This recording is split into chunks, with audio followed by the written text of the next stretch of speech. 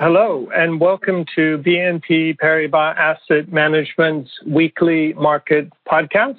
I'm Daniel Moore, Senior Investment Strategist with BNP Paribas Asset Management. This week, I'm joined by Pam Hegarty, who is a Senior Portfolio Manager for our disruptive technology strategies and an equity analyst on the U.S. equity team. This week, besides Pam sharing her insights in particular in what's happening in the technology space, I will do a bit of a review on European earnings. What are the signals we're getting from the European market after the U.S. earnings season has mostly wrapped up? But as we do that, one of the key things that we're looking at is the evolution of the number of cases that are being reported, new coronavirus infections that are being reported, particularly in the countries that are starting to loosen lockdowns. Because the key issue for the markets over the next several weeks at a minimum is, as infections probably inevitably start to rise, how are governments going to react to that? To what degree, if at all, will governments reimpose restrictions to try to control the increase in infections? Keeping in mind, as they've already seen, the economic consequences of the severe lockdowns that we've had over the last couple months. And as an example of that, we got this week German GDP data, which showed around 2% decline in GDP in the quarter, which actually wasn't so bad compared to some of the others in Europe in the first quarter, but still a signal of the economic costs of the measures that have been necessary in the face of the coronavirus pandemic. So I mentioned we wanted to talk about earnings because the key thing we need to keep in mind as we evaluate the level of stock markets is how the earnings outlook is relative to the level of the markets. And so far, if we have estimates for declines in earnings of 10 to 12% from fourth quarter of 2019 to the fourth quarter of 2020, how aligned is that with the results we have so far in equity markets? And we've seen, particularly this week, equity markets a little weaker as some of the bad news continues to pile up, not only around earnings, but also around the economic outlook. Now, the results we have so far for the European earnings season, and of course, we always need to keep in mind that a lot of companies don't report on a quarterly basis in Europe, much more semi-annual. So we are working with a limited data set in the first quarter, but that's the data that we have. And what we've seen, not surprisingly, isn't particularly encouraging. Pretty dramatic declines in the first quarter of this year versus the first quarter of a year ago, in the order of 30% year on year. And even if we take out the energy sector, where, of course, with the fall in oil prices, earnings are quite bad, you're still looking at 20% or so declines in earnings, and would anticipate that that's probably going to be yet worse when we get to the second quarter. So in the near term, certainly not the most encouraging data, but investors are looking, if anything, much more at the signals companies are giving about the outlook for the rest of the year and what kind of rebound they hope to see in the second half of 2020. So with that, let's turn to our star for today. So Pam, first question for you. One possible consequence of the COVID-19 crisis may be a fast forwarding of trends that were already underway. What do you think will be the most important consequences for the companies that you follow? Well, thank you so much, Daniel. It's great to be speaking with you. And that is a great observation. As Microsoft CEO Satya Nadella said on their earnings call just a few days ago, we're basically seeing 2 years worth of digital transformation in only 2 months.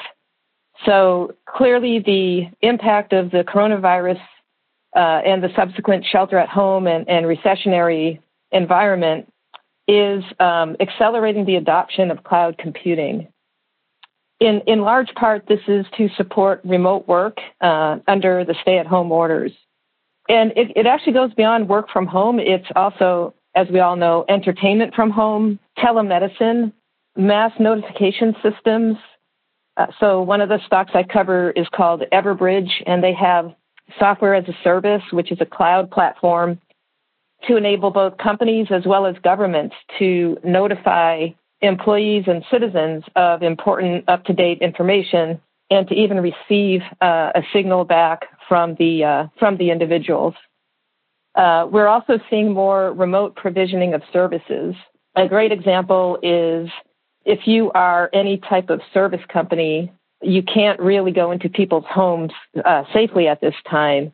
And so to the extent that you can use virtual reality or augmented reality through a smartphone to see what the problem is at the customer's home and try to troubleshoot it remotely, that can be quite helpful.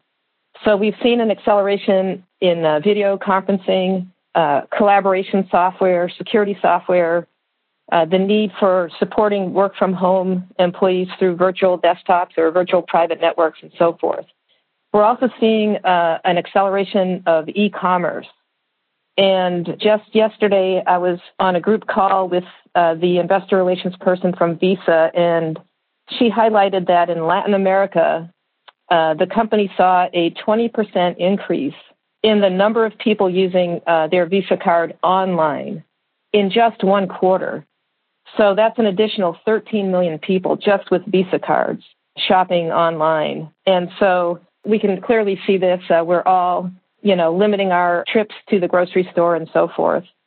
The third area is digital payments. And there's been a very distinct shift to what's referred to as card not present type transactions. So whether that's online shopping or simply, when you order food delivery over the telephone, providing your credit card and not actually presenting the card in person. And so there's a whole group of financial technology companies that are supporting that very sudden shift. And there's some smaller changes too. There's even, Cisco was talking the other day about a group of their employees were actually using 3D printing to produce face shields for healthcare workers. And so, 3D printing is one of those technologies that's kind of had a very, very slow adoption curve. But the coronavirus situation shows that that type of flexible manufacturing capacity and localized manufacturing capacity can be used to meet very specific needs. And in general, there's just more interest in automation. And it's not just factory automation with robots, but more importantly, using software to automate whether it's customer service or other types of functions. So although, clearly this is a very difficult period of time for everybody, it has highlighted some of these trends. That's really fascinating. And that's a great quote of 2 years of digital transformation in 2 months. I think we already thought things were changing more quickly than we really could handle. And if anything, it's just now going faster. That is part of, I would imagine, is a very challenging investment environment for you as a portfolio manager, volatility, trying to understand which of these changes perhaps are more short-term versus long-term, and then trying to make your investment decisions. And of course, I'm sure you're thinking about the long-term opportunities in the stocks that you're buying. What is your strategy for the rest of the year with all these cross currents around you? You bring up some important considerations, and it is an extremely difficult time to be trying to read the tea leaves in the markets, particularly when there feels like there's a disconnect, at least in recent weeks, with how the U.S. stock market has been reacting versus, the reality on the ground with the coronavirus and so forth. But, we are basically sticking to our long-term strategy, which for the disruptive technology strategy is very focused on secular growth themes of cloud computing, artificial intelligence, automation, and the Internet of Things. And within that, we try to maintain a really good balance between traditionally defensive names such as Microsoft or Visa, and other companies where we really believe in the long-term secular growth, but they might be feeling challenges in the short term. And examples of that might include anybody from, SAP to Square to New Relic. where it's harder to sell software if you can't visit clients. Deal sizes are getting lowered, sales cycles are getting longer, but we still believe in those long term. So maintaining that kind of balanced approach and sticking to our core themes is the key message. We are running probably with a little bit more cash than normal in our strategies in general for the U.S. equity team. Still, below 5% cash for sure, but trying to maintain that flexibility so that we can take advantage of opportunities. And one thing we did in early March, when the market was really at the depths of the first V-shaped downturn out of the late February time period, is we actually opportunistically bought 2 stocks in our disruptive technology strategy where the valuation had finally become more compelling. So longer term secular growth winners. One is a e-commerce platform company in Canada. And so, we're just trying to stick to our knitting, but be very mindful of the information and the data that comes out. Well, I think it's interesting that you mentioned a word that, we always hear when it comes to investing, and I'd say that's diversification and balance within your portfolio, or I imagine for any investor always needing to have on one hand, as you talk about defensive positions, because we don't quite know what's going to happen, and there certainly is nervousness in the market right now. But at the same time, realizing there are probably some opportunities that are coming up that probably won't come back anytime soon. Speaking around opportunities, and over the next coming months, what is it that you're keeping in mind? What kind of opportunities are you looking for? Are there any particular themes that you're focusing on? Yes. And, one of the things that we're learning through this pandemic and the resultant recession is it really exposes and puts a spotlight on some of the income inequality issues that we have in our society. And here I'm thinking primarily of things like access to broadband or fast internet service, and also things like access to banking and financial services. And so I think that we can see as we accelerate this digital transformation, it could actually, the positive side of technology is it can actually help bring in more people, to broadband, to financial services, and so forth. And one example is the company Square, where their Cash App is enabling, it can accept direct deposits. So if you have a Cash App account, you automatically get a direct deposit account. And it's enabling individuals in the U.S. to receive their stimulus payments from the government faster. And it also works for the unemployment payments as well. And so it's that type of thing that I think longer term will be a continuing opportunity. Related to that is renewable energy. And you might wonder why a technology analyst is worried about energy. But clearly, all of these internet data centers, these cloud data centers, use a ton of electricity. But quite a few of the major cloud service providers have renewable energy initiatives, and so they are trying to directly source or offset their carbon footprint by investing in solar and wind.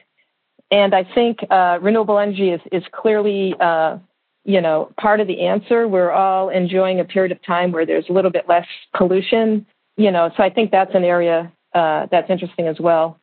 And really, another interesting area, which you may talk to some of my health colleagues in the near future, but the idea of health monitoring and how can we increase the capacity of the healthcare system in a cost-effective manner. And one area is what we're seeing even in the near term is a push to provide technology to monitor patient health at home, and so that when it's time to go to the hospital. So I think that's an opportunity. Within, industrial, I think the whole concept of the digital twin that companies like Siemens are promoting is very important because you can enable remote and low-touch servicing of factories and other types of infrastructure if you have a digital twin of the actual physical factory or physical, utility plant or whatever it might be.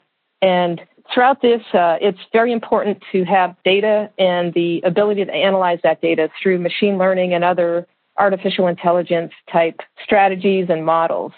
And, we have to be cognizant of data privacy, of course, but it's very, very important to use data to make the correct decisions based on testing, contact tracing, and being able to isolate people.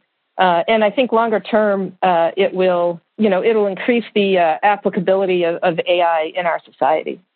Well, if I can summarize then what Pam has shared with us, number one, really with the coronavirus crisis, an acceleration of trends that had been in place, but now 2 years of transformation in 2 months.